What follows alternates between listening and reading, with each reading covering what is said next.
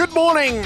Super Bowl week has officially opened in Las Vegas. Without a word of a lie, they rolled out Wayne Newton to do the honours. Mr. Las Vegas, Wayne Newton. It could barely have been more weekend at Bernie's if they'd tried. The mantra is that sport and entertainment come together in this city like nowhere else, and this is the climactic moment. It's an entirely justifiable boast by the feel of things. The history here is worth recounting.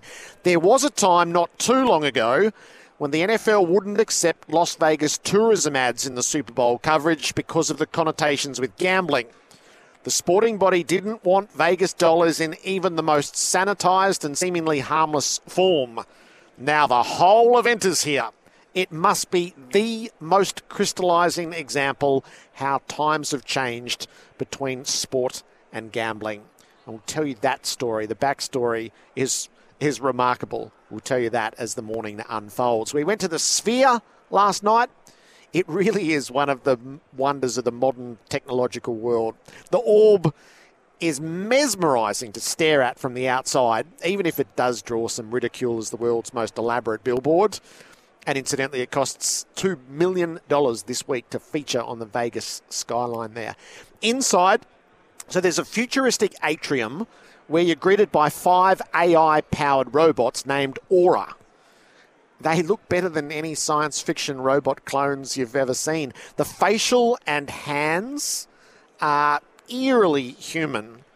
They carry on conversations, they answer questions, and they apply deductive reasoning. We were standing next to a guy wearing his U2 concert T-shirt, and Aura said to Jerry, "This is not your first visit here." It was a bit scary, to be honest. The robots are taking over.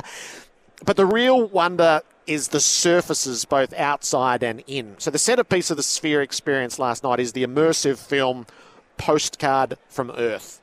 The 18,000-seat auditorium is engulfed by a 270-degree screen, so all the way around you and up above.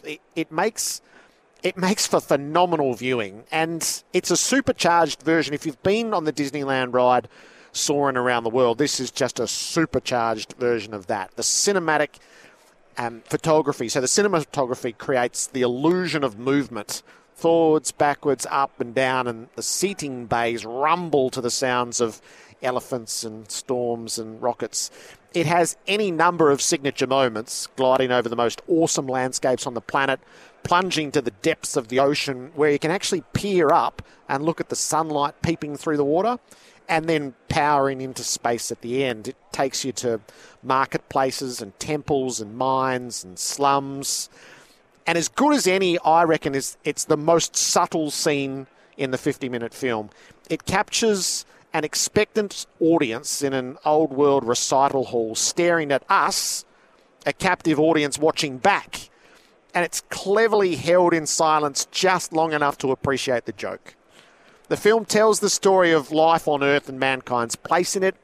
It becomes a fable of exhausting the planet's resources and our future and necessary departure for new worlds.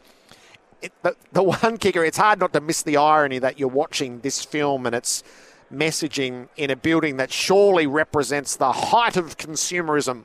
But let's not dwell for too long on that. The whole thing is brilliant, stunning, and a must for any trip to Vegas.